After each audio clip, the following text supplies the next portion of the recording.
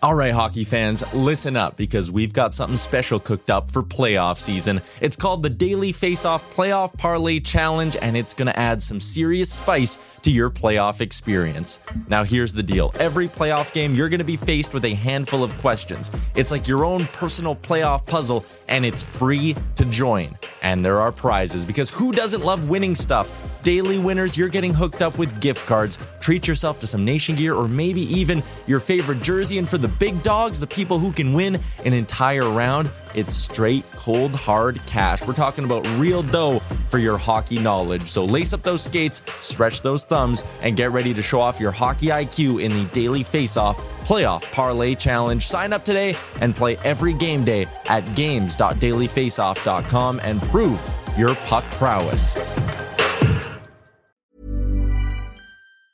There's never been a faster or easier way to start your weight loss journey than with PlushCare. PlushCare accepts most insurance plans and gives you online access to board-certified physicians who can prescribe FDA-approved weight loss medications like Wegovy and Zepbound for those who qualify. Take charge of your health and speak with a board-certified physician about a weight loss plan that's right for you. Get started today at plushcare.com/weight loss. That's plushcare.com/weight loss. plushcare.com/weight loss. Even when we're on a budget, we still deserve nice things. Quince is a place to scoop up stunning high-end goods for 50 to 80% less than similar brands. They have buttery soft cashmere sweaters starting at $50, luxurious Italian leather bags, and so much more. Plus, Quince only works with factories that use safe, ethical, and responsible manufacturing. Get the high-end goods you'll love without the high price tag with Quince. Go to quince.com/style for free shipping and 365-day returns.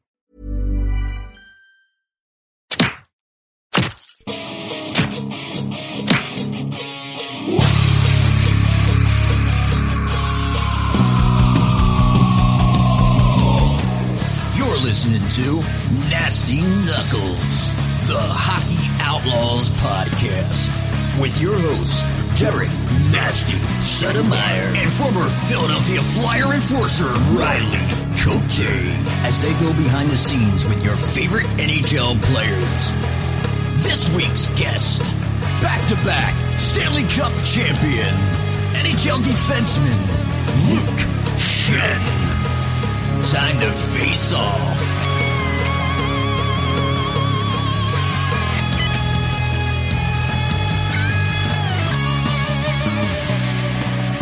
All right, welcome back to Nasty Knuckles. What's happening, Nasty? Not too much, Rigarelia. How you feeling, buddy, after the big tournament this weekend, playing and plus adding a couple games on with some Flyer alumni stuff? How's the body feeling, buddy? Still a little tender, man. Yeah, still recovering. Lower back, groins, chest. Your back. Oh, man, is your I back felt like broken? I had the old bulge disc was coming back around. That's what it felt like. So it feels better today. Yes, spinal. Tight groins, man. A little bit of everything. Yeah, I haven't skated that hard for a long time. Five games this weekend, and at least three of them were a little bit higher pace than I've been used to. So, how about you? You're a young man, so I'm feeling pretty dang good, man. It's hoops yesterday and today. Hooping it up, yeah, of course you are. Hooping it up, not a big dizzle, No, it was a great tournament though, man. Checking for charity. A lot of fun this past weekend. We had a lot of fun. We were fortunate enough and honored to have a lot of the Philadelphia Warrior guys invite us to play, along with our buddy Kobe Cohen and Pete Zingoni. Yeah, Zigomanis still buzzing around out there. Oh, yeah. It was a lot of fun though. I had fun. Got to play with you a little bit. I wish we could have stayed on the same line. It's a lot easier to play with someone that can actually play, like when you're bad like me, I should say. Like the other guys are probably like, oh man, I'm stuck with Nas. Man, you did good, man. You got composure. You got composure with the puck, man. Composure, but I didn't put one in the basket though, man. That's the first time I played in that tournament, didn't score. But we didn't score a lot of goals. No, we didn't. No, neither did I. We really didn't score a lot of goals. Yeah, that was a pretty good quality division we were in there. I mean, there were some real legitimate players, and I mean, our little buddy there. When you're heading up against Danny Briere, you're like, whoa, wait a minute. Which division are we in, man?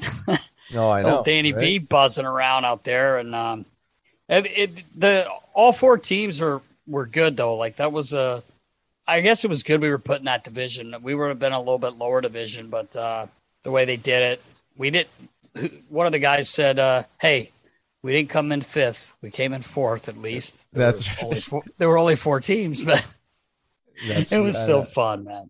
Oh yeah, no, it was a good time. And again, playing a little bit of that adult league with you there, the pace was certainly higher. So I just, not used to. I don't know. Your body just adapts, but I mean, you feel it. You definitely feel it the next day. But yeah, it was an awesome opportunity with those Warrior guys. A lot of fun. A lot of those guys. Boys are emotional. They are. It got heated. Love the spirit. It did get heated. A couple of those games, man. I thought we were for sure tilling it up there. I know. It was. I saw you. I saw that little bit of twitch in the eye there one time. I try not to go there. I was been really trying to just let it flow and just play. You gotta breathe, Meg. Right? You and Max Talbot, you're breathing, man. You gotta breathe, boys. But you were breathing. But I was breathing. Really I was breathing some heavy fire because you were pissed. Back to back wax, man. Yeah. I guess the only thing holding me back or holding the situation back from actual fight happening was his ability to say yes. And it was like I was waiting for it. If he said yes, we were fighting. It wasn't like I actually thought you guys were gonna fight. Like I actually thought for a second I thought so too. I was looking in his eyes. He had the cage on. I was like, this guy looks like he might fight. And then he was like, no. What do you mean?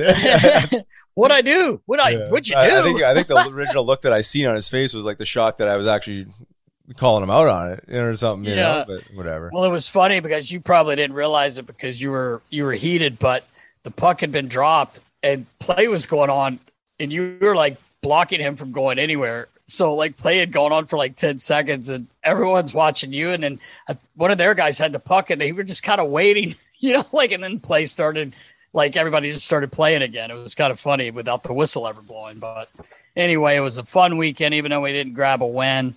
Playing with those guys, they're just a great group of dudes, man. Love all those guys. And I can't thank them enough for inviting us to play with them. That's for sure. All right. An overall great weekend. Happy we got the invite from the boys and got our sweat on, got emotional, got sore, still recovering, but all good. I'll tell you one thing we have to mention, and you were the one that said it, was obviously in hockey, everyone knows that who at any level in the locker room, that's where, man, so much fun happens in there. Just the ball busting. Those guys go to the heart. Oh, daggers. Yeah. They throw I said it after the first game. Like, wow, you guys are like serious. Like, Big Dev went after someone. I can't remember who he was giving it to, and then you were like, "Whoa, you guys are going for the heart, man!" They were all laughing. They were like, "Oh, that's nothing." It's nothing. Yeah, well, that hurts some feelings in the National Hockey League. No kidding. Especially today. But those guys are great. I played golf with Duff and Deb and Eddie a while back, and they were just giving it to each other. I was like, this reminds me a lot of what I've been around my whole life. But anyway, that was, like you said, a great weekend. Honor to play with those guys. So yeah, no doubt. And just getting primed up for the big ball hockey tournament, right? We obviously got to get in shape and get the blood flowing, get the legs moving and snapping the biscuit around. See how it is. Yeah, see how your back's feeling after you're running around that court. Oh man, I can't wait. I can't wait. It'll be a different type of tightness. Awesome. Yep. Yeah, it sure will. Yep. Maybe you could lead some yoga stretches before our games. That's an absolute. Yeah. For our team. Up. Everybody, remember, please check it out. Please register for September 11th. 8 a.m. all day. Yep. Great day. Bring your family. All kinds of stuff going on. It's going to be awesome. Yeah. And I just want to touch on fans of Philly. Yes. A couple more dates they added. Yeah. We're participating in at least 2 of the longer trips there. Nashville now Arizona, and I think Buffalo they added, and maybe one more, Seattle. So check out Fans of Philly. Big partnership there. Really appreciate their support. And some local stuff. Hey, we're talking some local stuff. So look out. Fans of Philly.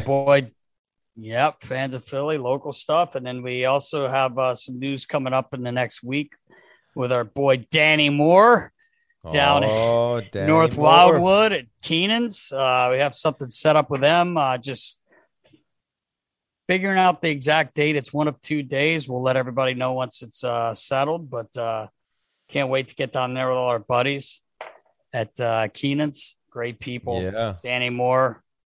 He'll have that place rocking before we even walk in. Some old faces. Some South Philly. Oh, yeah. South Philly beauticians. Danny Moore. Beautician. That is the truth. All right, dude. Well, let's get rocking. Let's do it, man. Episode 37 with the man. 2-time back-to-back Stanley Cup champ, Luke Schenn. Back-to-back, baby. Let's go. Here we go. Welcome back to another episode of Nasty Knuckles. I'm Riley Cote. And I'm Derek Suttlemeyer. And this week we are very lucky and fortunate to have back-to-back Stanley Cup winner, our main man, Mr. Luke Schenn. Schenner, what is up? Are you mucking right now? And what kind of buck are you wearing? Because you should have mine on, brother. What's up, bud? You know what? Hey, I should have your Bucky on. Just kidding. Mine got a little sweaty though. I wore that like around the dressing room and stuff. So I'm looking for another shipment. So hopefully you can hook me up. But I gotta thank you. I will. I gotta give him some new colors now. We'll get into that later. But I do have to thank him again. He wore my hat on stage at the Stanley Cup Finals last year, and when I tell you, I got at least over 50 text messages with the picture and the link. And I was like almost teared up, man. I was like, oh my God, it was the greatest. I can't thank you enough for that, man. I really, really can't. That was awesome, man. Yeah, no. I mean, y'all have to do their shipment, obviously. Love everything what you're doing right now. But yeah, no, to answer your question from before, I'm out in Kelowna now for the summer. Just got back from Tampa a few weeks ago, or I guess probably about a month ago now.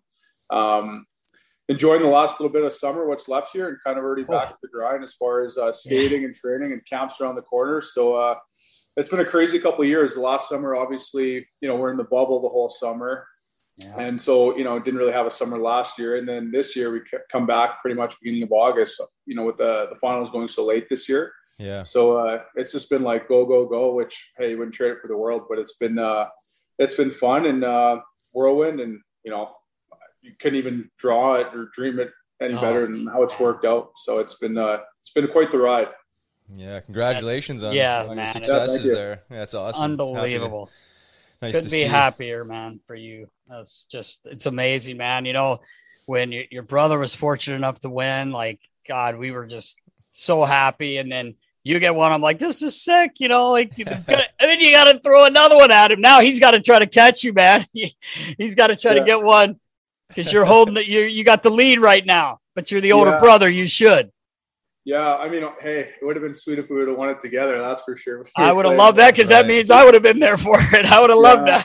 I know, but I know, what? It's crazy how it worked out. Like, obviously, you always dream of, winning the Stanley Cup. And when Braden obviously, went to the finals in St. Louis, we went down to game 5, 6, and 7, and going to that game 7, it was like, I was a nervous wreck watching him, like younger brother, right? And it was, it's crazy. People always ask me, if there's jealousy or anything like that, knowing that we both played in the league. And it was just, I wanted him to get that thing so bad. And, we got on the ice after and celebrating and hugging. And it was just like the most wildest moment that, your younger brother has his name on the cup. And right after that, it was like a couple of weeks free agency came around and Tampa called, and that was right after they got swept in the first round of Columbus. And I, just kind of figured like, they'd be a hungry team coming back and have so much talent throughout that lineup and great goaltending and coaching and the whole thing. And I was like, what, like, is this my chance? Like, so, it was awesome. Crazy how, right after Braden won, that I got the chance to go to Tampa. And like you said, now it's been a couple of unbelievable years, but, I was so pumped that Braden got it, but right after that happened, I was like, "Okay, how do I get my name on this?" Yeah, that's right. Well, you got it on there twice now, big boy. Yeah. That's awesome, man. Yeah, that I couldn't imagine the feeling. I wish I knew it, but so happy for you anyway, man. Just unbelievable. And the way, like you said, with this whole damn last 2 years with the COVID and everything. Yeah. The way the season's worked out, and now, like you said, you just finished, man. It has to feel like to you it was a few days ago, and now you got to turn around and get yourself prepared to get into another season. Can't imagine that's easy, but I'm sure you're ready and excited for it. Anyway, a new team just signed a 2-year deal. Congratulations! Yeah, congrats. Heading back to Van. So yeah, it's interesting, like, I mean, obviously I've been on some teams where you lose in the past, and Riley, you can attest to this too. It's like when you're in one of those losing teams, everyone kind of, has a tougher go at, when you're an older guy, free agent, and obviously, especially more of a depth guy too. It's like, well, those guys are usually more replaceable, right? And then you get on a winning team and everyone just kind of finds their role and has their little niche on the team, and so many more doors open up. So it's crazy, even from a couple of years ago when you're actually younger, but you're coming off, a losing season from a team standpoint.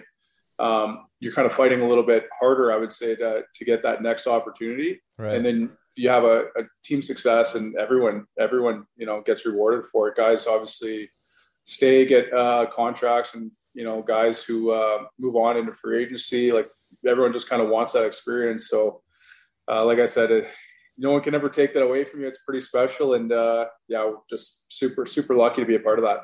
Yeah. And it's funny you mentioned that, is because it's so true. And the big rig, Patty Maroon, we've had him on here before. Yeah. I actually had the luxury of coaching him with the Phantoms back in the day, but his story is very, very similar as far as, some rough teams early on, some lack of success, and then eventually found his groove, wins a cup, and now he's rolling on 3. And you talk about depth guy, but I mean, very important depth guys, right? I mean, yeah, they're replaceable, but it's hard to find. Like, you're kind of like the defenseman version of him. I almost feel like you're a big body that's like a glue guy that you know your role, and you're accepting of your role, and you don't think that you're something you're not at that point of your career, and right. And you just roll with it, right? And you have success and you have fun, and that's really what it's all about at the end of the day. Yeah, I mean, of course, like, you're not looking to go in and, you're looking to just kind of be a piece of the puzzle. Yeah, exactly. You kind of stay in your lane, you know what your role is. But man, oh man, Patty, I know you guys have chatted with him and stuff, and he's one of a kind. Hey, like, for him to get 3 in a row is just incredible. But incredible. Oh, and like, a couple weeks ago, Lukey, he's playing in a roller hockey tournament. I don't know if you saw that, but some of my buddies played against him. He just right after you guys won, he's out there playing. But he's just like you said, he's like the glue guy in the dressing room where like nothing's too serious, and then like all of a sudden you kind of need like a big moment in the game, and Big Rig's got the puck down low in the corner for like an hour or a minute and a half. Yeah, right. Like an hour though. He chips in on like the game-winning assist, and you're like, and then on top of that, like just the day-to-day stuff in the intermissions before games. He's just awesome to have around. Like you said, you need those type of guys, but he's one of a kind. I mean, like you guys know him, and I even like we live on in Tampa. A lot of guys live in Davis Island, which is a little island just to the right of downtown. And on this island, you can drive golf carts around to each other's houses, only on the island though. And so you kind of, grab a bottle of wine, you go to your teammates, and you just kind of buzz around on the golf cart, take your kids to each other's pools. And it's just a great lifestyle. But I was getting my golf cart picked up at the end of the year. And he's like, "Oh, are you coming back next year?" And I'm like, "I'm not sure. This is before free agency." And he goes, "Well, if you want, I'm doing up custom golf carts for some of the boys. And Patty Maroon just threw in a request for me." And I'm like, "Oh God, like what's Patty driving around in now?" So he's getting it all done up. On the passenger side, he's got a big cup with the Blues logo on it. Driver's side, 2 cups with the Bolts logo. And on the front, it says in bold capital letters, "The Big Rig." Yeah. And underneath, it says "back to back to back." Of course. And he's going to be buzzing around Tampa. Oh, yeah. Yeah. Oh. So, like, just working it. So, like, everyone knows who he is. And I love that guy. That is beautiful. Hey, roll with it, Why not? Exactly. That's beautiful.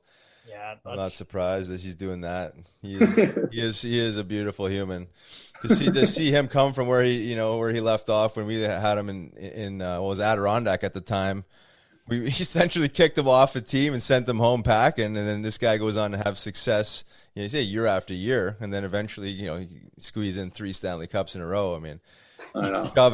shove it up the organization's ass tenfold. But yeah, I love to see root for guys like that and have success. I mean, that's what it's all about, right? I mean, having fun and winning. Yeah, no, it's I mean, that's you could write a movie about the guy, like you said. Yeah. There's that's a cool thing. When you win the cup, it's guys like him, and there's all the different sort of stories and adversities guys face, and everyone expects your career to just be a straight out right to the top, and you retire, you go out as a champion. But in reality, it's it's a freaking roller coaster. It's like ups and downs, and you find yourself in some spots where you're like, how the hell am I going to get out of this? But you just keep grinding and working, and not to sound cheesy or nothing, but you keep believing in yourself or whatever, and eventually think, it's not shoving it up anyone's ass, but you want to get out of it yourself and not be, get out of that pigeonhole sort of spot that you're in sometimes. So that's the cool thing about winning is there's so many stories like that come to the surface, and that's what makes it so special. Yeah. Well, talk about your version, because I mean, before you signed the first year in Tampa, I think you'd played 10 years in the NHL, and you found yourself maybe up and down in the American League, and probably 2 of the biggest shitholes in the American Hockey League, Utica and Syracuse. But then, that could be that adversity you're talking about, that storyline you're talking about is like, for a lot of guys, that's the end of the road, right? This is it. But then you land up signing and then winning. Yeah. Like it was, it's interesting how the career's gone. Like, I mean, started out as a high pick, and kind of, I feel like as a young guy in the high pick, you get benefit of the doubt a lot of the time. Like you have some good promising moments, and then sometimes you struggle, but it's like, well, he's just young. Like, let's just keep working with him. But then it comes to a point where, you kind of start to get, if you keep struggling or, even just not even living up to expectations a little bit, then you kind of get written off a little bit. And that's kind of, it happened in Anaheim, like you said, for the first time. I think I was, like you said, 10 years into my career and 29 years old. I remember I got put on waivers for the first time. And, I'm not going to go name names, but someone within the organization's like, well, are you really going to go to the minors? Like, you're 29, you played 10 years. Like, why would you start now, essentially? And I'm like, well, what do you mean? And the one person told me, like I said, I don't need to name names, but it's like, well, I think the game's probably passed you by. It's probably the end of the road. Like, and I kind of looked and I was like, first of all, I wanted to, jump drill on him. Yeah, exactly. Second of all, you come home and you're like, fuck, is he right? Like, I don't know. Like, but then I went down to San Diego for the first time, and Dallas Eakins was the coach down there, and he worked with me, and eventually ended up getting grinding back and got a trade to Vancouver. And like you said, had to start in Utica for a few games, and then got to Vancouver and, kind of worked my way up. And then I signed in Tampa, and thinking I just got back to the NHL, and same thing, waivers out of 2 games after preseason and training camp, not even enough to make a decision based on play. It was all related to salary cap. So then same thing, you find yourself back down there. And I'm like, at this point too, I had a 3-year-old son, and, Jess, my wife, was pregnant, and I'm like, okay, she's in Tampa. What am I going to go to Syracuse for the year? Or bring her to Syracuse to get called back up to Tampa? Like, how is this even going to work? So right. That was one thing about the organization in Tampa is Julian Breezewa. He's very, good communicator, and, had some good conversations, and eventually, like you said, play good, work your way up, and get an opportunity. But yeah, I mean, it's been an interesting road for sure. And, you have to work on a lot of things. And the one other blessing in disguise too is when I first got traded to Utica, I actually got in contact with Adam Oates, and he's worked with, I think he's got probably currently about 50 NHL players right now. Yeah. And just totally, I tell anyone this, like, he saved my career. It's the way he teaches the game and explains things, and kind of got me to I don't want to say reinvent yourself, because that's not really the right word. You can't just reinvent. Like, I'd love to be a power play guy, but you can't. Yeah, right. Yeah, you gotta be both. but you got to evolve, right? Like, over time, the game's evolving, right? So changes. Yeah. Yeah, exactly. So there's some different things that we're able to work on and correct. And like, I'm still working to this point. So that was huge for me too, is you got to kind of find ways if you're not getting better, other guys are. And I'm lucky to kind of get a second chance. Well, it's, we both know you and I know you as a person, and it doesn't surprise me at all. Yeah. The way this story has gone, just because the guy you are. But going back to what you just said, you started Toronto, your 5th overall pick. It's a lot of pressure in any organization, but dude, you're in Toronto. I mean, that's like the Mecca. Did you feel that pressure, or did they kind of protect you? I don't think we ever really talked about that. I've known you for quite a while, and we were kind of talking today. I said, that's gotta be tough, man, going in there and you're 18 years old and you're in Toronto. I mean, there's a lot. Yeah. I mean, it's like kind of, you understand it, but you don't understand it because you're so young. Like I think I got drafted, and you go up on the TSN panel or whatever, right after doing the media, you had the jersey on for like 5 minutes. Yeah. And there's already a bunch of cameras in your face. And they haven't had a high pick. I want to say the last highest pick, like now they've had higher picks since me, like Matthews and Marner and those guys. But I want to say the last high pick within the top 5 was like Wendell Clark or something like that. Like, it's crazy. Yeah. And the first question is like, hey, the Leafs haven't won the cup since '67. Like, what are you going to do to change that? I'm like, holy smokes, I got this jersey on here. Like, what do I even say to this? I'm just like, I'm just trying to hope to make the team one day. But yeah, like, to answer your question, I mean, you go in there and you understand there's pressure. And, one time I picked up like the newspaper as a young guy in a rookie camp, and it was just like carving me. And I'm like, okay, well, I won't make this mistake again. No, don't pick that. So you kind of learn to live almost a little bit, like trying to block things out a little bit at the time too, like, which is like, we're dating ourselves a little bit here, but there wasn't like crazy social media or nothing like that. True. Right? That's good point. That's a good point. So it was like radio and, newspaper and, obviously everything's blowing up, but even like Twitter just kind of started getting going, but I wouldn't get on that.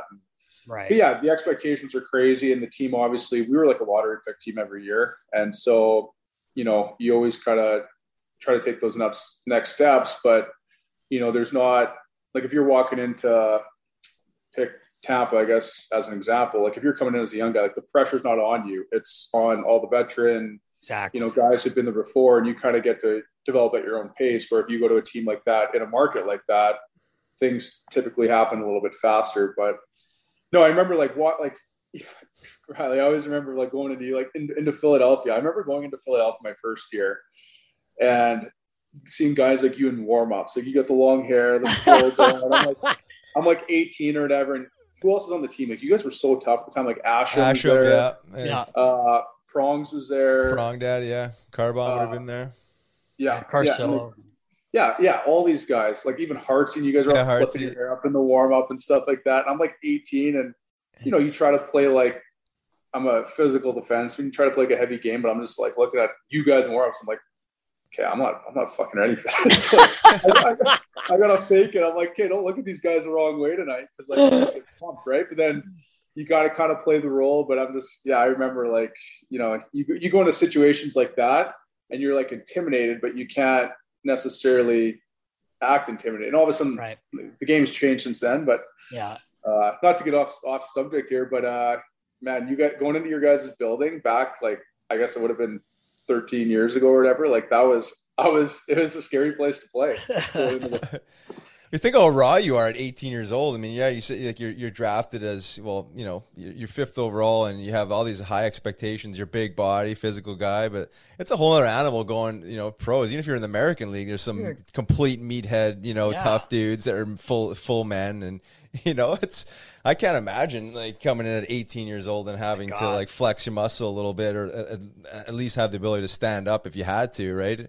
Because I was like, a little bit further in my 20s, but when I, eventually found my way. So there was that, that 3, 4, 5 years of growing into more of a man than being 18. I can't even imagine, man. That's a different animal. It's crazy. I like a lot of times guys will, like, our men's league buddies, Riles, or just friends are talking hockey, and, it's a 18 or 19-year-old kid, and they're like, oh, say something. I'm like, the fuck were you doing when you were 8? Think about when you were 18 years old. If you were out there in front of 20,000 people with all this going on, I'm like, dude, I was chasing box around at college, like shooting hoops, no pressure, man. I'm a freshman, I'm 18 and I'm just having fun. These guys are, in the big league. I mean, this is the top thing. And how long ago was this? Aren't you still like 26 years old? Like, oh, that's the best one I've had in a while. I'll take that. Everybody's telling me I got to go with 40 now. They said you don't look 35. I stuck on 35 for a while, Lukey. Your age, but you haven't aged at all. I mean, you have me fooled. But yeah, he's got the cure, man. Are you? Holy shit. No. Yeah. The aging cure. I remember your one line you'd always say to me. I don't. Probably shouldn't repeat on the pod or whatever. But yeah, you had a couple good lines. It's all right. About your age. So. Yeah. Oh, yeah. Oh, I know exactly what you're talking about. Yeah. Oh, yeah. It's okay, man. It's okay. You just say, hey, real quick. Go ahead and hurry up. Say, hey, LV, what's going on, man? Say, congrats, man. Do you listen to Buck Chetty when you work out? Do you listen to Buck Chetty when you work out? Every time I hear that, I think of you now. He said he thinks of us when he hears Buck Cherry. Hey, I need to tell Elvis I need a couple more videos coming my way. I haven't seen anything lately. Okay, we'll get some. Riles was just talking about it earlier. Check out the feed this morning. I jumped on Instagram this morning and he's doing a live. It's like 30 minutes. I'm like, rollerblades on carpet. He's rollerblading in the basement on carpet. I'm like, okay. Anyway, sorry about that, guys. You wonder where he gets it from. Right? Oh, he's a mess. He's a mess. He's you. He's a mess. I blame my dad. That's what I always say. But yeah, hey, speaking of one more thing about Toronto, Phil Kessel, you got to play with the thrill. You got to I know most of them, but you got to give us one good Phil the Thrill story. I got so many good stories. Like we can do 2 shows. I remember one time he'd come into the trainer's room every single day and he'd be like, why are we here today? Like, do they not understand days off are good for us? And then like, why are we here? Yeah. Why are we here? Like, Phil, we had a day off yesterday. Like, what are you talking about? He's like, no, like rest is a weapon, all that stuff. And then one time he came in, this is like a month straight of this. One time the trainer, like the head therapist, is like, Phil, for the boys, like just come in one day. Hey boys, I feel good today. Like it would just fire the boys right up, like put everyone in a great mood. He snaps back dead serious. He's like, Bud, I'm telling you, Bud, I don't even know what feeling good feels like. Never felt good a day in his life, he said. We're like, oh man. Well, then, like, he's just so, like, gifted, right? Like, even he's strong, too. Like, every day was just a war. The head, like, strength coach would be like, Phil, when you come in the gym, just put your runners on. Like, you can't work out in shower sandals every day. Yeah. And so he'd be like, yeah, I can, bud. He'd take, like, no warm-up, nothing, like the 90-pound dumbbells and just start snatching them. Like, he's so strong. And, like, he's a freak, man. He's a freak, man. Yeah, I always, when I talk about him, just spending time with him with USA Hockey and stuff. Oh yeah, and you look at him. I mean, and then he gets on the ice. I mean, even the 4 years you're in Toronto, he scored 30 goals every year. He scored 37 one year. Oh, he rolls on the bed and scores 30. I mean, it's crazy. He's a freak. He can skate. He can shoot a hockey. I mean, he's a even like player. I always remember like we'd go out for dinner right before the game, and there'd be like a group of us. We had a good group too. Like it was like Bozak and like Lupul and all those guys, right? Yeah, fuck, that's awesome. Like Clark MacArthur or whatever. We'd be like, you have a couple glasses of wine before the game or whatever and start telling stories. But Phil was always, every day before the game, he'd drink Bloody Marys. And like those things are like heavy, right? Like you can have like one or two. And after that, it's like, okay, that's, how can you even bury more? Like with a big ribeye, like you can't move after. Yeah. And he would have like, I don't even know, 6 or 7, whatever. But I remember like, I can't remember where we were, but he just told the waiter, came over, and he'd be like, hey, bud, anytime this like gets like just to be a little bit to the bottom, like I'd even like asking, just keep them coming, bud. Just keep them coming. He's just like filling up on Bloody Marys all night. Just like classic. Oh man. Were you telling me, I can't remember if it was you telling me or JBR telling me that he was wherever he was in the summer, the strength coach there gave him a call and said, hey, I'm flying in. I'm going to hang out with you a couple days check on you, see what you're doing. And he's like, what? No way. That's baloney. Fuck that.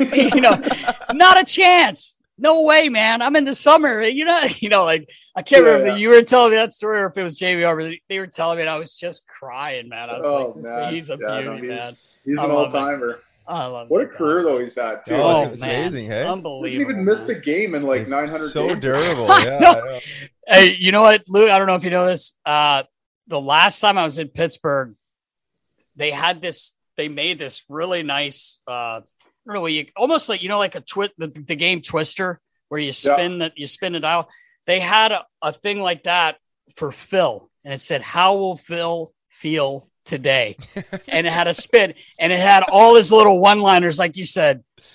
Why are we here? The next one's like, "I'm hurting today." All these there's like 10 different sayings, and when you're reading them, you're hearing him say it in your head. You know how he talks; it's so great. And I actually took a picture of the thing. I have it somewhere. It was so I could believe. I'm like, what an idea! But he must not have liked it because they had it in the back of the equipment room there. So, but anyway, he's a special human. I just I wanted to get one story from you. Yeah, he's an all timer. Yeah, it's. Wouldn't it be nice to just be that gifted? Hey, Riley. Oh my God, it's remarkable how you'd be able to stay in good enough shape for that long, but stay healthy. Stay somewhat healthy. I mean, what the hell? Well, think how hard you've had to work, or guys, just the time you put in, just to get there and stay. But oh my God, just have it. I don't want to say giving it to you because he's producing stuff, but just that natural ability. Some guys just got it. It's man, good for them. Lucky them. Good for them. That's it. I know he's There's not many guys that can do it like how he does. We've talked to a couple, but. I think Jake Voracek there is one of them. He's like, what did he say, Nasty, when we had him on? If I stretch, I'll get hurt. Yeah, if I stretch, I get hurt. Or Marty Brodeur is the one summer he worked out. He blow out his biceps and stuff like that. It's there's not many guys that can do that, especially this day and age. Jakey's hilarious too. Hey, man. Same thing. He'd be like this. He'd come in the weight room and be like, "Oh, so tight today. Oh, I feel so sore." He'd be like, "Jake, why don't you get treatment?" He'd be like, "Oh, because you lose power. You lose power and you get treatment." And you're like, "Oh, how does that even make sense? You can't move. Your back's so stiff. But if you get work done, you're gonna not be able to skate. How does that even make sense, Jake?" Lukey, the last couple of years, he started we always did these little things and warm ups, but his thing we started doing in the last couple of years when I was with him, he would take a few laps and he'd come over, he'd grab the water, he'd always go shake his head like he had hair down to here, it was just long hair. He'd shake his hair and I would laugh, of course. I don't know why. I thought it was funny every single day when he did it. Yeah. But then he goes, "Well, I feel pretty fucking good. I feel like I'm about 5 years old today." And then some days he would be fucking feel like I'm fucking 60. I'm like, oh boy, here we go. But if he was below 50, he was going to have a good game. I remember us one night, we were having dinner and we're, having some drinks. And I'm like, seriously, why don't you try to stretch even a little bit at night? Seriously, I'll guarantee you feel better in the morning. If you start doing it, and Rouse is probably thinking, what are you talking about, Nas? Because I give a shit about his yoga. But for Jakey, I'm literally, Jakey can't touch his toes. He can't touch his toes, but he's so powerful, right? He goes, "Nasty, if I fucking do that, I get hurt." He goes, "Yeah, I like to be tight. I'm faster. I have more explosive." I'm like, so something just goes pop. This is so fucking knock wood, of course. I don't want that to happen to him. But it's so funny. And in Philly too, there's always those 1 o'clock games on Saturdays and Sundays or whatever. Yeah. I'd be Jake would just come looking to chill. Usually get up, have a pregame meal at 8 or 9 in the morning, get to the rink at 10. He's storming in at 11, last guy did. "Hey Jake, do you have anything for breakfast or pregame meal?" "Oh, but no. I just anti-inflammatory banana. That's it." Anti-inflammatory banana. And then he'd go have a goal and 3 assists. Yeah, exactly. And you're like, how do you do this? Yeah, and then he's ripping it up again. Oh, he's amazing. That is classic. So Toronto, you're there 4 years, big trade this summer. You come to Philly and you get a chance to play your brother. I can't imagine. Well, I got to meet you that summer before you even came. because we did the thing in Atlantic City. Right. Yeah. And that was the Bauer event. So I got to meet you then. But what a cool experience, because I know you and your brother didn't really get to play together on a team, so to say, play together. I'm sure you practiced and everything together. But, how excited were you for that? Well, it's crazy how it all worked out, because dating back even like a few years before that, 4 years before that, I got drafted to Toronto. Braden got drafted to LA the next year. So we went back-to-back years. But he went 5th overall, and actually I think Toronto was trying to trade up to 4 or 5 or whatever to get Braden. So we actually thought we were going to play together potentially in Toronto.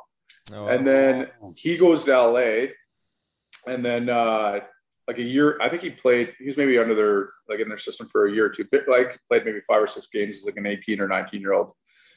He gets traded in that Richards trade, him and Simmer. Yep. And then he's there. Was he there a year or 2 years before me? I think a year, right? Yeah. You came in 20. I think he came a year before me. But anyways, no, literally. Yeah, 1 year before, because he came. Yeah. He was there 11, 12. You came 2012. Yeah, and then a year later to the day, I think I got traded pretty much for JVR there. But it was weird because it was at the draft when I got traded, but it was day 1 of the draft, and Braden had lived with Claude Giroux his rookie year out in Voorhees. They lived together. Yeah. And Gio obviously is pretty dialed in that organization and had kind of a inside scoop that, there's talks anyways of potentially happening. And we thought, on the day 1 of the draft, and then nothing happened. So I woke up the next day like, guess that kind of blew over, and still in Toronto. And then all of a sudden get a phone call that afternoon that coming to Philly. And then I remember Berkey called me. He's like, hey, like whatever. Obviously, they got JVR. He's a hell of a player. He's what a career he's had too. But Berkey called me. He's like, hey, like we didn't want to trade you or whatever, but like if there's one place I'd trade you, I wanted you to go with your brother. And I was like, whether it's true or not, like, hey, that's yeah. Like so I got Braden and I got to play together for, I guess it was like 3.5 years in Philly. Yeah, which is it was almost 4. Unbelievable. Like just the whole experience. Like obviously the games itself, but just the whole experience and the lifestyle, like, driving to practice together every day, like breaking down the game from the night before, like, what do you think of this or that, or dinners on the road, like with the same crew of guys, and rookie parties, and, just that whole experience. Like the games are one thing, but just to kind of like be in the dressing room with your brother all the time and, kind of going through the ups and downs with them. It's just, we were younger too. I feel like, I don't want to say take it for granted, but looking back, it makes you appreciate like how special that was. Yeah. And I always say this too, like playing with them, like being an older brother, especially, like, you're kind of always looking out for him out of the corner of your eye too. And like, you want to do so good. And it's much easier playing with him than playing against him. Like he's the forward trying to score and I'm the defenseman.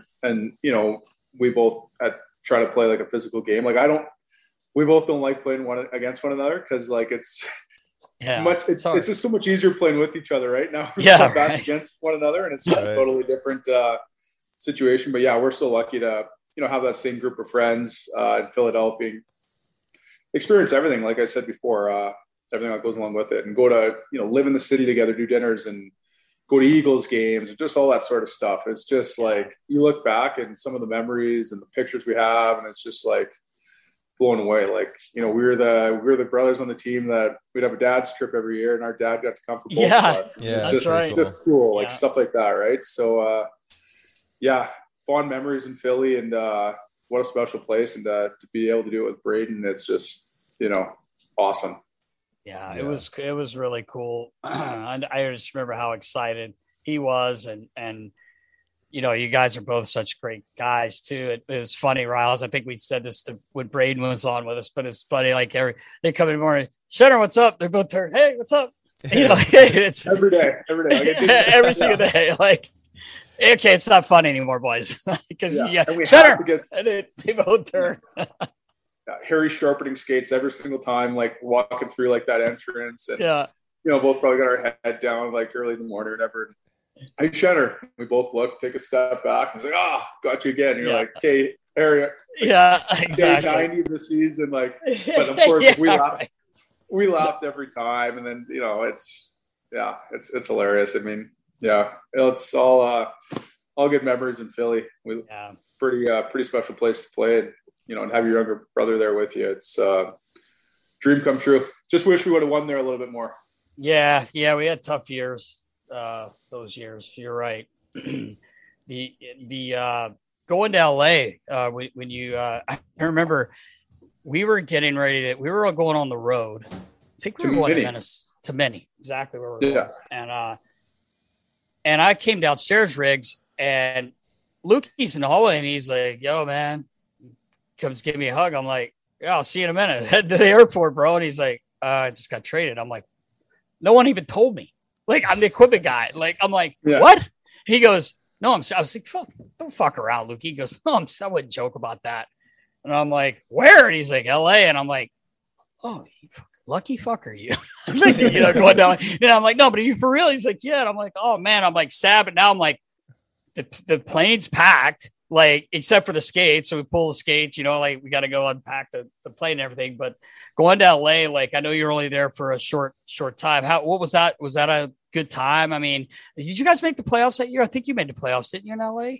Yeah. Well, going back to that story, actually, that's kind of like an interesting story because I found out about the trade sort of the night before that there was wind of it happening, but it was me and Vinny Lecavalier. Yeah. I'm sure, like, Vinny's still a good buddy of mine. Like, we hung out all the time in Tampa, but he obviously didn't have the best experience in Philly and kind of didn't play a ton and, Hall of Fame career or whatever. And he just, whether it was opportunity or whatever, I mean, who knows looking back, but he was out of the lineup for a long period of time. And he always kept working, like, just hopefully I get a chance, like hopefully someone trades for me or whatever. So the night before that trade happened, I got word that, we could potentially be going to LA and Vinny's part of the trade. But part of the deal was that Vinny had 2 years left on his deal after that year. And I think like LA had a bunch of cap issues going forward. And so Vinny's like, "Hey, I just want to come play, get one more crack at the playoffs, and I'm done after. Like, I'm going to retire," and left a bunch of money on the table. But I think there was a bunch of, like, that's why you guys are waiting on the runway forever. Like, I knew I was being traded, but I think the league or whoever was checking into the situation basically being like, "Well, can you accept a trade, like, with a contingency? Like, you're going to volunteer to retire after or whatever," which he was going to retire anyways. So, but I remember there was like a conference call with him and whoever else, part of the Kings organization and Flyers, like, to approve this trade. So I had been traded and Vinny had been traded, but you always got to have the trade call. And this one was taking like a really long time. Yeah. So it was to the point where I was like, well, maybe I'm not, like, maybe I'm coming to Minnie now, right? Yeah, so, you guys were sitting in your cars, right? Like, we were on the plane and you guys were sitting in the like that fence at the airport in Philly. Like, you guys were waiting there. And so Braden eventually is like, "Okay, I guess I got to go on the plane," which was tough. Like, that was the worst part. Yeah. Like, that was saying goodbye to all you boys and all the teammates and everything. But, knowing that you're not going to have that experience with your brother again. Yeah. So he walks onto the plane and it's like you're saying goodbye to like your long lost lover. I'm sitting in the car. And finally it's like an hour's going by and like an hour and a half. And then all of a sudden, like, Braden's text me, he's like, "What's going on? Like, why aren't you leaving?" I was like, "I don't know if this trade's even going to go through now." And so eventually it ended up get going through. You guys took off to Minnie and I ended up going to LA, but that's kind of actually how that trade happened. But I mean, LA was awesome. Like, it was actually, living wise, like, what else can you say? Like, I know, right? Living in Hermosa, Manhattan Beach. And we had a really good team. That was actually the year we lost in the first round in game 6 or 7, I think, to San Jose. And that's when San Jose went to the finals and lost to Pittsburgh. You guys were in every game. It was like there were it was like 1-goal games, like every game. Right. Like, I remember that. Yeah. Yeah. We had a great time and a great team. I mean, and, even you look back, like, that's a team that could have won a cup. Like, you had, I mean, your center icemen were like Kopitar, Carter, Vinny, and then you have like guys like Lucic were on the team, Gaborik, Toffoli, Pearson, like, for Stieg they traded for. Yeah, that's right. That's right. Yeah. Kidary, like, all these guys, right? So you had a really good team and just kind of San Jose got hot at the right time. And I mean, that's the thing. Everywhere you play, it's like good memories, and it's cool because you guys know it's like it's all about the people too, like who you're around, and good guys everywhere. Like, you can play anywhere if you're with a good group. It's all fun. So Yeah. Did Dean Lombardi call you up and have any like funny or odd moments with you? Because just about everybody I know that went in there, I know Braden had a great story about him. Christopher Stieg had a really good one about going up there, and Dean says to him, what's that dirt on your arm?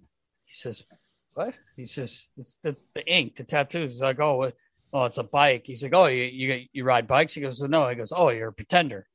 You know, Steve's like 30 seconds in. I'm like, what the fuck is going on here? Like, what's wrong with this guy? You know, he called me and Braden McNabb into his office, and I knew McNabb. He's a Saskatchewan guy, so we knew each other. And he's like, hey, I envision you guys playing together and being like a big mean pair for us or whatever. And we're like, me and Nab are like on the other side of the desk from him, and we're kind of like nudging each other, like, okay, like. And then Dean just keeps going, and he like kind of like unveils like through like this like sort of, I don't know if there's like a blanket over top of it, and it's a poster of me and McNabb on it. What's that Quentin Tarantino movie? Quentin Tarantino movie? Pulp Fiction. Yeah, but he's got us. So he's got the characters of the movie, like with their, like all their gear on, but me and McNabb's face cut out above these guys, and they're like assassinating guys and stuff. Come on. Yeah, and he's like, "This is what I want you to be," and I'm like looking at Nabber, and I'm like, "Is this?" I'm like waiting for like, where's the punchline? Like, is he going to start laughing at us? Yeah. And he went on for like 20 or 30 minutes about like, this is what these people do in the movie, and this is how it's going to translate to you on the ice, all that stuff. And we're like looking at each other, and I'm like, I get out of the office and I look at Nabber. I'm like, is he serious? He's like, yeah, this is the type of stuff you're going to start seeing. So I was like, okay. But yeah. And then we ended up like not even playing together. Like Daryl Sutter had us on different details later. But it was like this whole thing. And I'm just like, holy smokes. What did you think of Daryl? Because we've got a million Daryl Sutter stories as well. How was he? I absolutely love Daryl. I mean, everyone's got different opinions and whatever, but he's like an old school Western guy. And at the end of the day, like I love and respected the fact that like he didn't give a shit who you were. It was just like you show up and work, and if you're playing like shit, like it doesn't matter. Like if the first power play unit is like, you know, not getting anything accomplished, but they're just not working, he'll just throw out the fourth line, like go start the power play. Yeah. And the guys on the bench, like, you gotta respect that.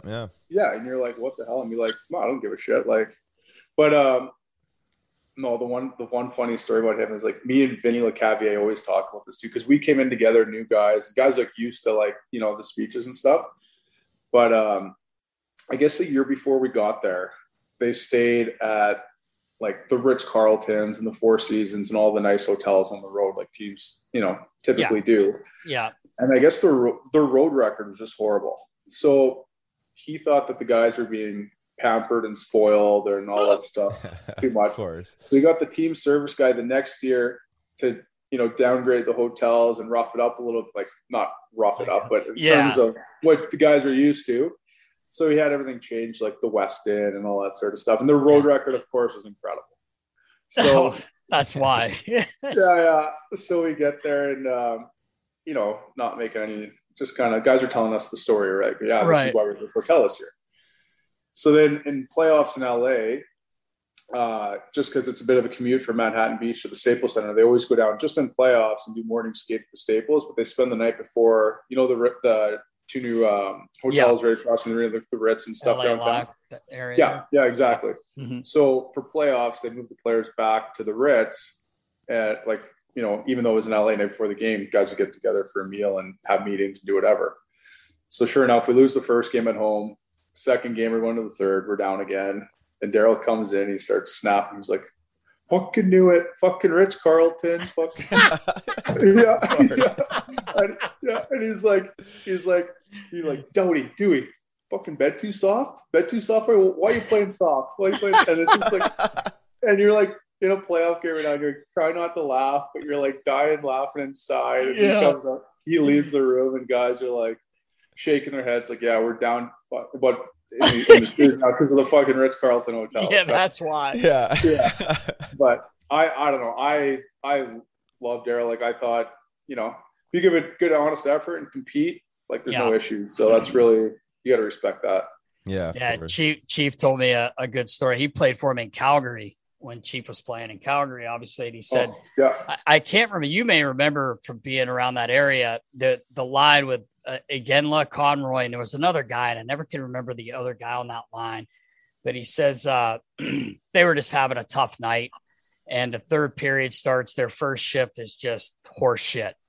So Chief's sitting beside Iggy, and then there's Conroy. Like his Chief's like, I'm the grocery stick. I'm just sitting there. Oh, yeah. And he says, Daryl leans over him. He's like real calm, and he puts his arms and goes, hey, game's a little too tough for you guys. Why don't you just sit here the rest of the night? Take it easy, boys. And he said he didn't play him another minute. He played him the whole third period. He said, he's like, I'm trying not to laugh because I don't want to, but he's like looking at these two and they're like, fucking kidding me? He said, didn't put him back on the ice. He said, it's unbelievable. Oh, man. That's why I always, right. Yeah. It's not a joke to him. He's thinking, and then Bush can do some good imitations of this tie done down, like in his stance.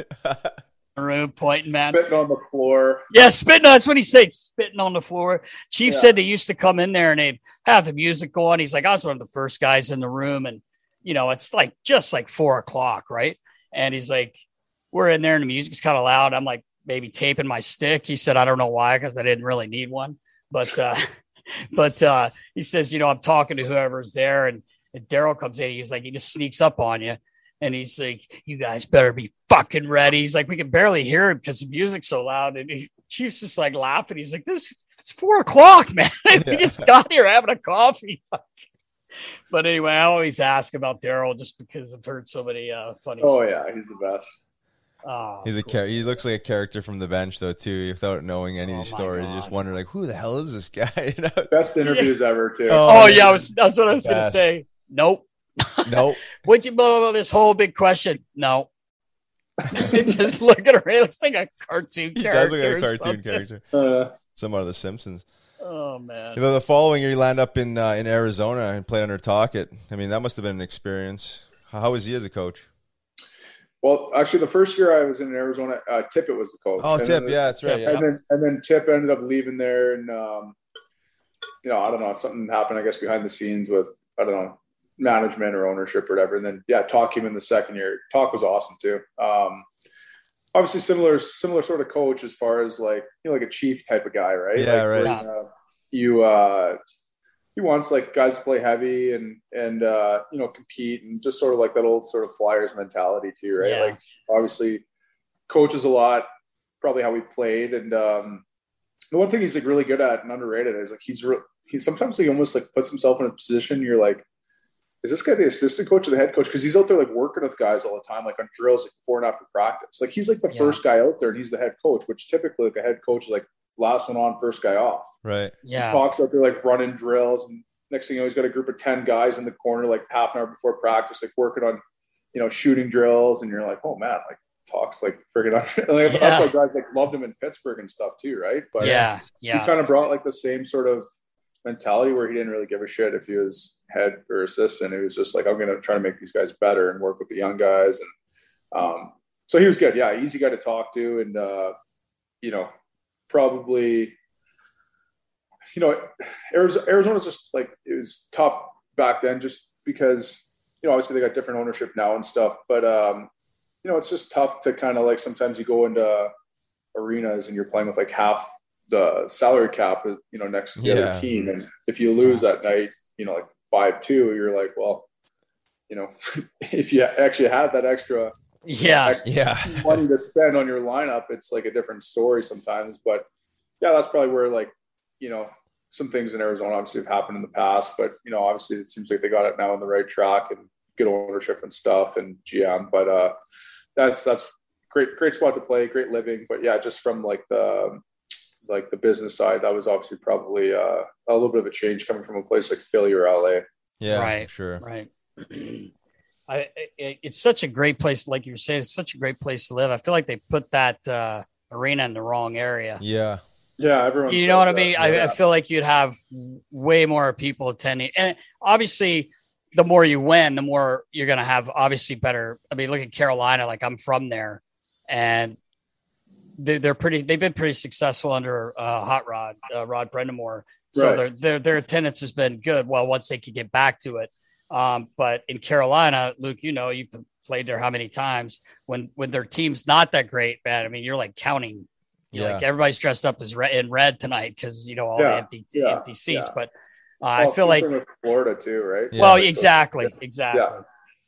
It's a shame because they built that arena in the middle of nowhere too. I mean, not the middle of nowhere, but there's no one there. You have to everyone's got to drive in to get there. But like you said though, if you put together like some winning seasons or like string of games together, people show up in Florida now. There's a buzz there where we played there in the first round this year with Tampa, and it was like it was a war. Of the fans ever. It was insane there. It was crazy. And I mean, it just goes back. If you have results, like you said, Carolina, Arizona, or whatever, people are going to come. Yeah. It just, but when you have some tough years, year after year, and it's just that doesn't work out, especially with the arena in the wrong location. So speaking of that Florida series, man, that was a heavy series.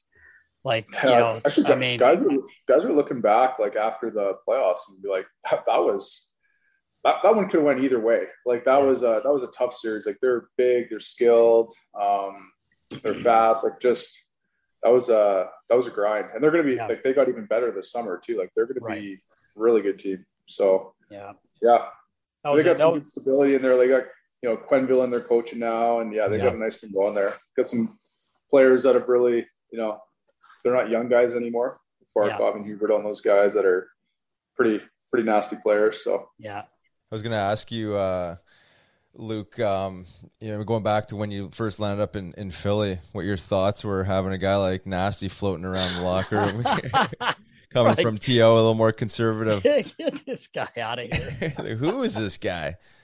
I was like, okay, so much energy and so much life. How long can you keep this pace up? Kept it up the entire time I was there. Are you going to burn out at any time? Hey, Nas, what'd you get up to last night? Tells you I slept an hour and a half up, getting the gear ready at 5 a.m. unloading bags or getting guys skates going or whatever. And you're like, okay, well, you must go crash hard this afternoon. Nope. You're going to go for whatever you do, run, workout, whatever the hell you do. Just have a Red Bull, get ready to go for the game. Little Redsy. Playing sewer ball with the boys. It's just, when is this ever going to stop? And just that was fun. Keeps having more energy and keeps getting younger. I mean, you got the elixir, Nas. Why don't you share it with us? Hey, man. But Nas, you work your ass off too. I got to tell you that. I appreciate you saying that, man. No, there's, sometimes you go to teams or organizations and you pick your spots with, hey, can I go to this guy for this? It might be a little shit issue with your equipment, or I really want to bother a guy, but you could always go to you and you'd always, yeah. And you sprint to it. Yeah. Get it done. And come right back, here you go. And you're the man. Thanks for saying that, buddy. I appreciate it. Hey, it was fun, man. I'll tell you what, I had a good run, man. 26 years, long time to be very, very, very lucky, man. Never took a day of it for granted either. I'll tell you that. Your cup party this year, you actually got to really have one. How was it? First of all, how was it in Tampa? It looked nuts. So the one day it was raining, didn't stop anything. It didn't stop anything. How was that? I mean, I guess you guys did it on boats, right? Is that really what happened? You had the parade that way? Yeah, well, so we won it last year in the bubble, the first one, and we came back and we're like, well, how's this parade going to work with COVID? And I don't think they'd ever done a boat parade for anything. And they're like, well, let's do a boat parade. You're like, well, how is this going to work? What is there going to be 40 boats floating around and the odd person on the sideline cheering you on? It's you're not really sure. But there was thousands of boats and it was just insane. There was even last year, there's no COVID. People are out the side of condos downtown and office buildings, hanging out the balconies and lines deep. It was just insane. People are just, I mean, you'll throw or you open a bottle of champagne and the police boat's next to you, you'll spray it all over the cops in the boat. They're trying to get, sip of champagne. They want, that's awesome. Oh, man. It was unreal. But and then they told us too, they're because when you hoist that cup, on the deck of a boat, on the tip of it, you're holding it up and showing all the people and stuff. You're lifting it up and there's, champagne spilled everywhere, and it's slippery. And that cup's heavy. Yeah. Your number one thing is like, do not drop this in the water. But they told us. Could you imagine? Oh my God. There was a dive team beside the boat, whoever had a cup and stuff too. So like if it ever dropped, they'd have to go down and grab it, and they were prepared for all that stuff. But then we got to do it the next year, which was even better because the fans knew what to expect. The Bucks did it too, which like okay. Yeah. So the Bucks, and then we did it twice. So it's kind of like a thing now where it's the boat parade day and people just live for it, and it's pretty special to do. And it was better this year because we were able to have like more family and relatives and friends and stuff come down. So yes, what's Elvie popping up there? Has he got a question? Dude, no. You never know. I'm just joking. I'm surprised he's not running this podcast yet.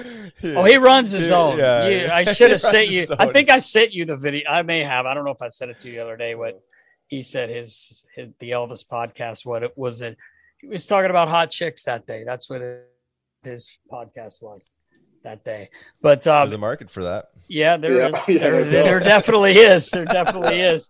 But hot chicks, man, right. Shift gears a little bit. They're calling Tampa now the city of champions. All they had to do is bring you in, Tom Brady, and the big rig, and look what happens, man. Yeah, Tampa Bay. Tampa Bay. That's even better. Yeah. But getting to have a real party at home, right? That must say. And our buddy Rosie Riley brought him up earlier. Good buddy of yours as well, obviously out there. But how was that? How was your party? Just awesome. It's a stupid question, but. Yeah, well, like it was actually like a 2-in-1. Like, not to keep bringing up, both are, but last year because of COVID, we didn't get to have it. Like the cup didn't cross the border, which is crazy. So if we actually didn't win it this year, we wouldn't have got a day with the cup. Which like that's kind of like one of the best parts about it is getting to show all your friends and family and drink out of it. But it was incredible. Like it was everything you dreamed of. I brought it to Kelowna. We had family and friends over. Junior Rosa was one of the guys that came and stayed with us. And he actually just flew in for the night from Calgary. Oh, wow. And we brought it on the boat for a bit. I brought it down to the arena where I played junior hockey with the Kelowna Rockets. We did some stuff there, and a bunch of people came out and, took some pictures. And had a big shaker at night. It was great. And who else would you know? Oh, Hartsey was there. He was. Oh yeah, I saw that. Yeah. Oh, was he? Was he first star? Oh yeah. Yeah. That's great. He was.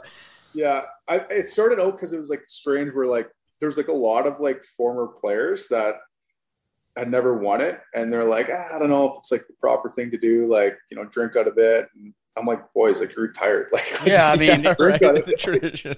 Yeah, exactly. Like there's no going back now. And then guys are like a little bit hesitant. You get a couple drinks, and guys, next thing you know, guys won't put the thing they would put it down. Yeah. So Hartsey's doing keg stands on the Stanley Cup or what?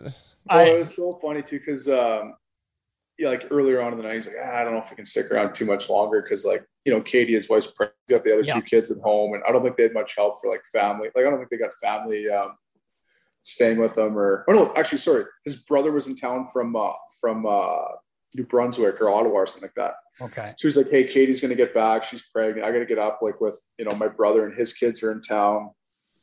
Sorry, like if I have to bail a little early.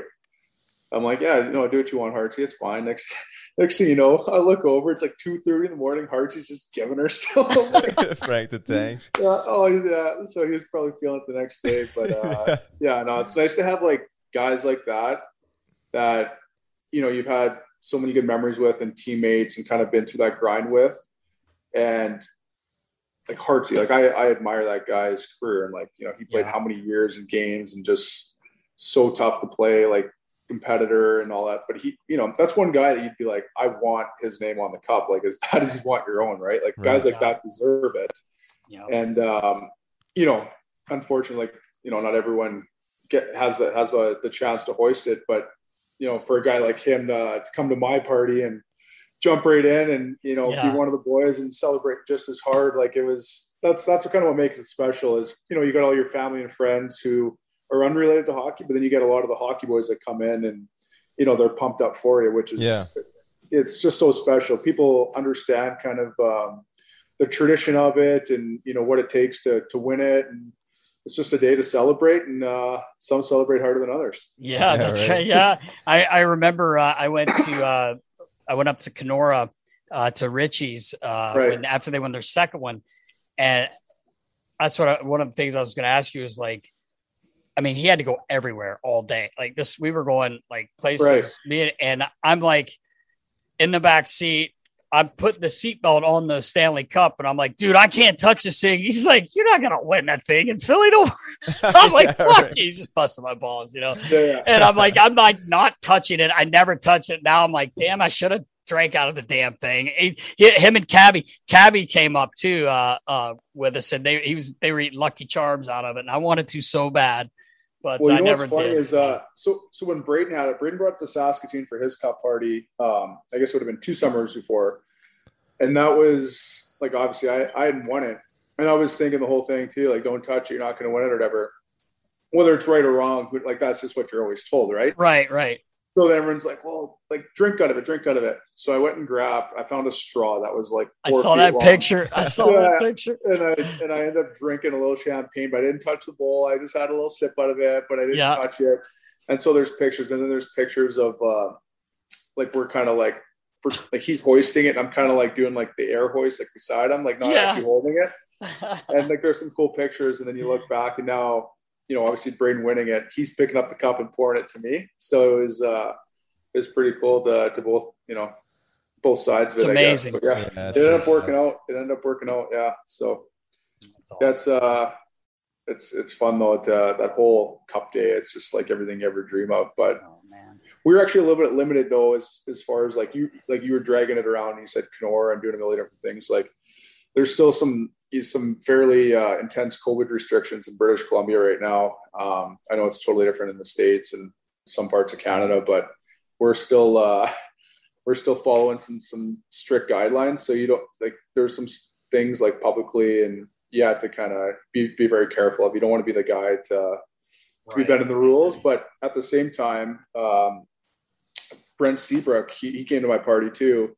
He's in Kelowna in the summer, and a good buddy of mine, and obviously he'd won it 3 times. Yeah. And he told me actually he had great advice, and he's like, hey, like, I know you're trying to do like a million things and you're restricted and all that stuff because of COVID, but he goes, let me tell you, it's like kind of a blessing in disguise, because he's like, my first 2 cup parties, I brought it everywhere so everyone could see it, everyone in the public. And like, he goes, at the end of the day, like, it's like, I kind of didn't even do anything for myself. And he goes, the 3rd cup party, I literally just had it at my house, and was with my kids, my family, and we just kind of had a day in the backyard and then a party at night.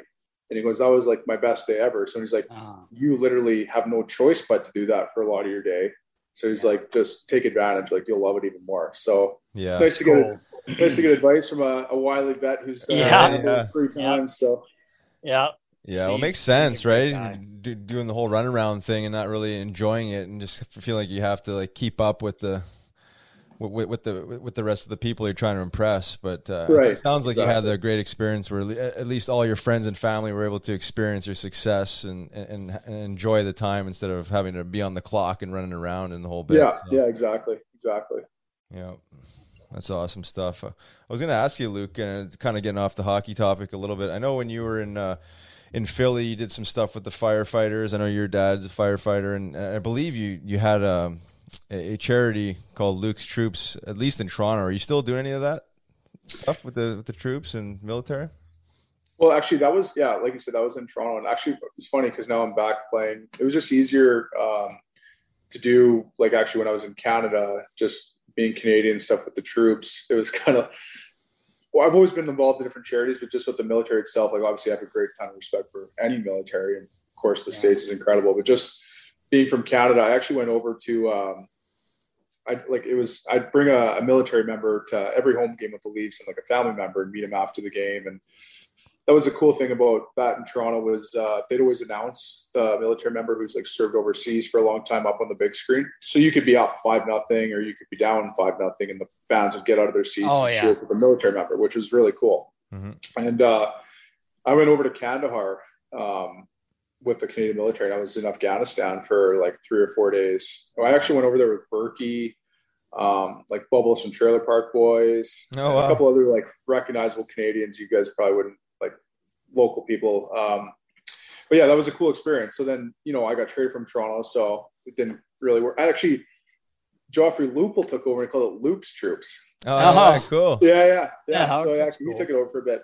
But yeah, no, I was thinking about doing it again now that I'm back in Canada.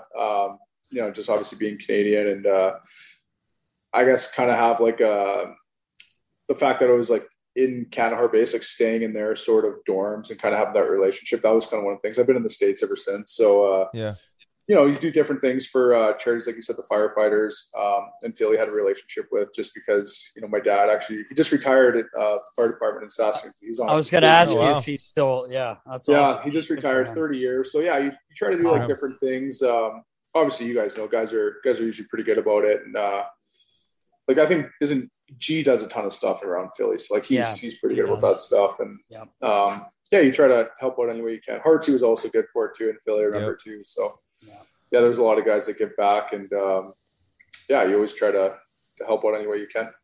Yeah, cool. Really, I knew you were involved in that stuff. I wasn't sure your involvement with the military type of charities in the U.S., but Nasty and I just finished up playing in a checking for charity tournament this weekend. We played with the Philadelphia Flyers Warriors disabled veteran hockey guys. Oh wow! So we're pretty involved with these guys, and they're big supporters. We're supporters of them, and I know, hockey guys or sports guys in general, seem to be, seem to be on the same page as a lot of these veteran guys, because there's a lot of synergies between the two, but mutual respect, I guess you could say. But it was a lot of fun. These guys are a blast, and we got our asses handed to us a little bit, but it was a lot of fun for sure. It didn't help having it. Yeah, exactly.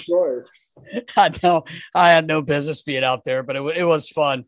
But Lukey, I was going to tell you, on top of that, playing with those guys was like, we were honored. They asked us to play with them. We had a couple other buddies, Pete Zingoni. I don't know if you ever met Pete Zingoni. Yeah, he played with us. I have, yes. Yeah, for sure. He played with the Phantoms for a bit, and he played pro for a while. And then Kobe Cohen joined us also.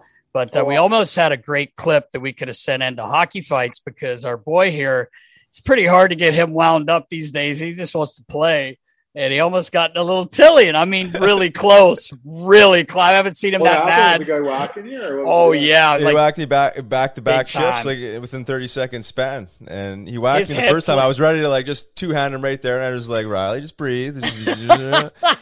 So then they end up scoring, and then right off that next face-off, the guy lines up and does the exact same thing. He just like tomahawks me off the face-off. So I'm like, dude, are you serious?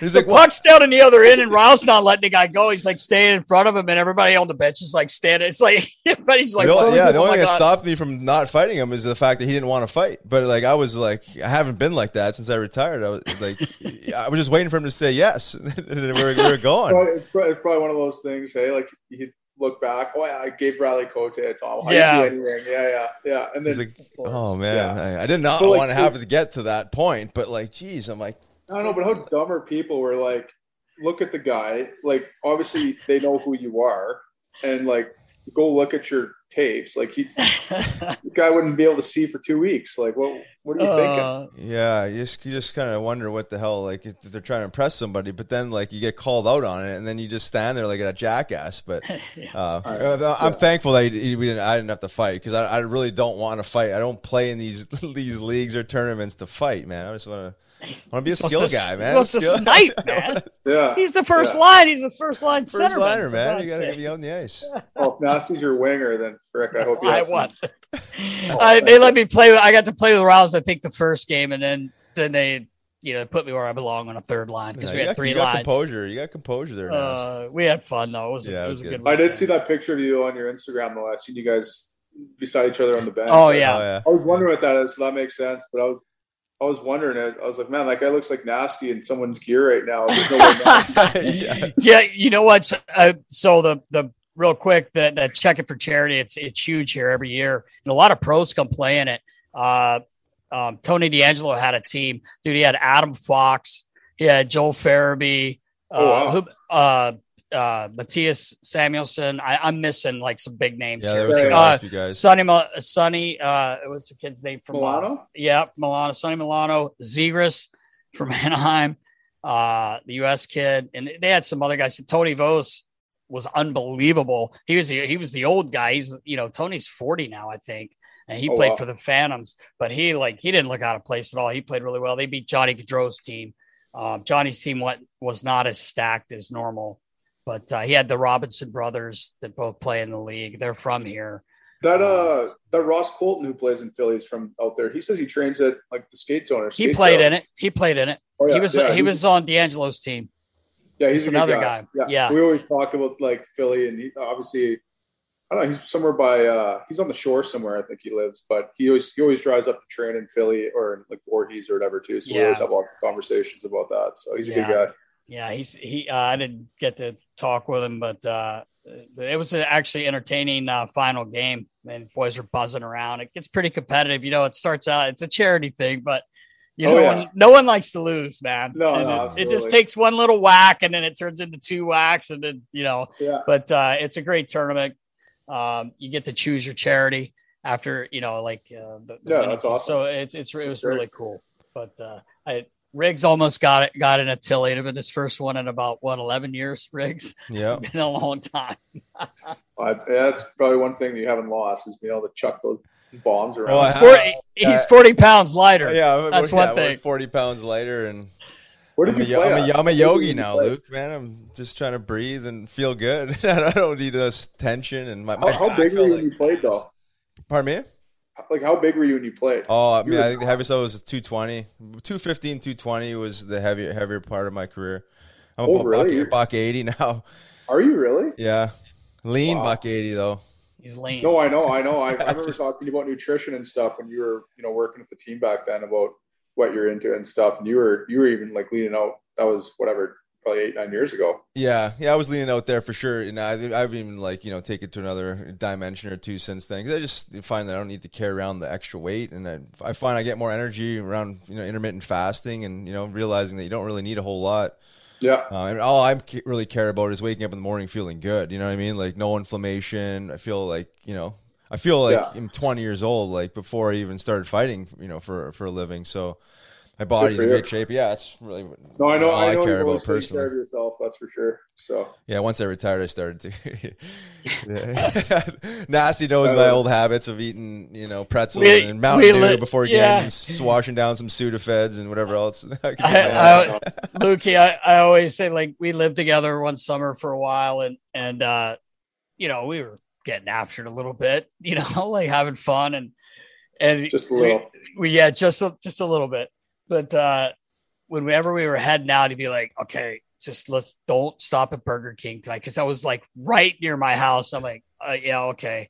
Of course, but it's open all night, 24 hours, 2:30, 3 a.m. Stop two big. What do they have there? Whopper the Whoppers with cheese, fries, shakes. He's just fucking, we had him good. I'm like 5 minutes from there and it's all gone by the time we get to the crib. He's out.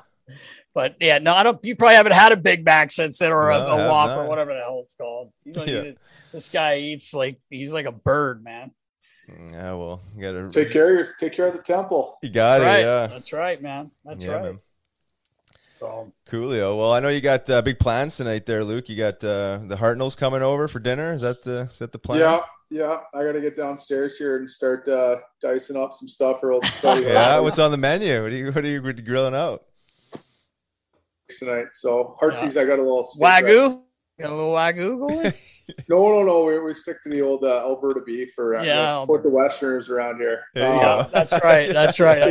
Yeah. But no, yeah, like I told you guys earlier, Heartsease heading back your way, I think, in a week. So he's a good buddy. He just lives down the lake from us, and now actually it's funny how times have changed. He's got 2 young kids around my kids' age, so the kids actually play together. And that's awesome. We have a couple glasses of wine early, and they probably take off early to get the kids to bed. So it's not the late night shifts like it used to be, but it's still good to get together and catch up. Absolutely, that's awesome. Well, tell Heartsy we said what's up, man. We appreciate you hopping on, man. I know you got a lot of things in your plate and getting ready for the season and all that stuff, so we appreciate you carving out the time. Yeah, no, I'm honored. I was actually waiting for the call for a while here. Nasty messaged me a couple months ago for a Braden story, and I was like, yeah. I'm like, well, Does this mean I don't get to come on? Like, what's the deal? We're letting you Well, stay we in the knew zone. you were You had a busy. Stanley Yeah, Cup to man. win. We're like, it's not bother this guy until he wins. No, I man. know. I Yeah. know. But yeah, no, I appreciate it. Like I said, I listen to you guys, and half the guys, you guys have had on there. Like I know you just had on Big Grossy and stuff like that. Like I'm listening to all those. Like it's just cool to, through you guys, I'm actually getting like stories of guys I used to play with, which is awesome. That's what it's all about. At the end of the day, it's no one ever really remembers the guy as a player, the plays he made. It's just like, what kind of guy was he? And give us some stories. And like, right. So true. That's what it's all about. Like, I always tell people that is like, you don't remember the games or like the crazy plays, but you'll remember that at dinner that night, this story was told, or this night at, this rookie dinner. And that's all the game is. That's so true. That's true, man. So, but yeah, no, I appreciate you guys having me on. Yeah, we really do appreciate it. We know can't even imagine how swamped it's been for you, but we do appreciate you and love you, man. And thank you so much for joining us, buddy. Yeah, thanks. No, go take Elby to hockey. And she said he's got a 5 o'clock tilt tonight, or? He did. He just looked at me and goes, hockey practice. Yeah, you better get going. We ain't gonna make it now. I'll take him to the roller hockey rink. Yeah, right. A little fire hockey. some balls off his head. He'll be fine. Right. Okay, guys. Well, I appreciate all right, it. brother. Thanks, man. Thanks again. Yeah. Thanks, all guys. Right, later. See you in Philly this year, maybe. All right. Okay. Yeah, for sure. Boys. Yeah. See you, boys. See ya. That episode was brought to you by SettlemeyerSkateSharpening.com for all your hockey needs. The best skate sharpening in town. Check out Nasty at SettlemeyerSkateSharpening.com. And Body Check Wellness for all your hemp-derived cannabinoid nutrition needs. Check out BodyCheckWellness.com. A big thanks to Luke Shen. What a humble, awesome dude. Amazing success, especially in the last couple of years. Especially. Reconnect. Yeah, I know, right? Hey, you play, 12, 13 years in the NHL, and you win 2 cups towards the end of your end of your career, man. He's still got some time. Yeah, he's got some time. He's 31 years old. So yeah, that's right. Yeah, say towards the end of your career. I guess he's been in the league for 13, 14 years. It's amazing, man. That's an unbelievable run, and he's you look and he's only 31. I mean, yeah, I know that's some people think that's old in hockey years. I guess it just depends on the guy, but he's like we talked about with him, he plays within himself. He accepts his role, and a guy like that could play a little bit longer than some other guys, that's willing to accept 100%. The role and he makes the game easier. He settles it down. And he's also a guy that sticks up for his teammates that we didn't talk about that too much, but he's definitely willing to do that. And, he's definitely a locker room guy. He's one of the favorites in every room he's been in from what I've heard and what I was able to see. So, yeah, 100%. Great dude, man. Yeah, I couldn't agree with you more on what you were saying there, because I think he's valuable because he's a good veteran. He's got leadership skills. He knows what he is. He knows his lane. He needs to stay in, and he's affordable. And you know what you can get out of him. He's durable. He takes care of himself. I think he's a good guy to have around the locker room. I think that it's challenging for guys in his situation, since he talked about it. He was such a high pick. And there's a lot of pressure on being like this certain level of high pick status that, you never kind of find yourself. But I think clearly he's found, what he needs to do to stay in the league and get contracts, and, winners sign contracts and winners keep going as long as he stays healthy, which I think, is somewhat in his control, since he takes care of himself and the whole bit. And he's a pro. So nothing but happy for him, and, grateful for his success because he stuck with it. We talked about the minor leagues there too. He went to a couple of shitty places there. Especially later in your career, it's not the start of your career where you're just kind of like accepting of this. You said he had a kid, he's married, the whole bit. Like, that's challenging times. Even though it's a first world problem, in the NHL. Yeah. But nonetheless, it's the guy's career and his livelihood. So nice to reconnect with him. The humble guys. I really like the Shenners. God, man, great guys. Wholesome Canadian boys. Yeah, good old boys. Just it's so funny. They're just the most polite guys too. You just tell the way they were brought up, because even when either one of them are pissed off about something, they still were like so polite with the way they asked for something, or they're just fuming, and it's like towel, give it to him. Thank you. It's like, you don't have to thank me right now. I know you're pissed off, buddy, but they're just such good people. Yeah. Come from a great family, met their family, sister and the mom and dad and everything. And just great guys. So like you said, could be happier for both of them raising that cup up. Now Luke's got the lead. See what Braden can do there in St. Louis. See if he can get another one. Exactly. Well, thanks, Luke. Appreciate you hopping on. That wraps up episode 37. Until next week, check us out for episode 38. We got some interesting characters hopping on, Nas. We got a few recordings this week, so stay tuned. Until then, stay safe. Have a little fun, knuckleheads. See you, knuckleheads. Ever catch yourself eating the same flavorless dinner 3 days in a row? Dreaming of something better? Well, HelloFresh is your guilt-free dream come true, baby. It's me, Keke Palmer. Let's wake up those taste buds with hot, juicy pecan-crusted chicken or garlic butter shrimp scampi. Hello Fresh. Stop dreaming of all the delicious possibilities and dig in at HelloFresh.com. Let's get this dinner party started.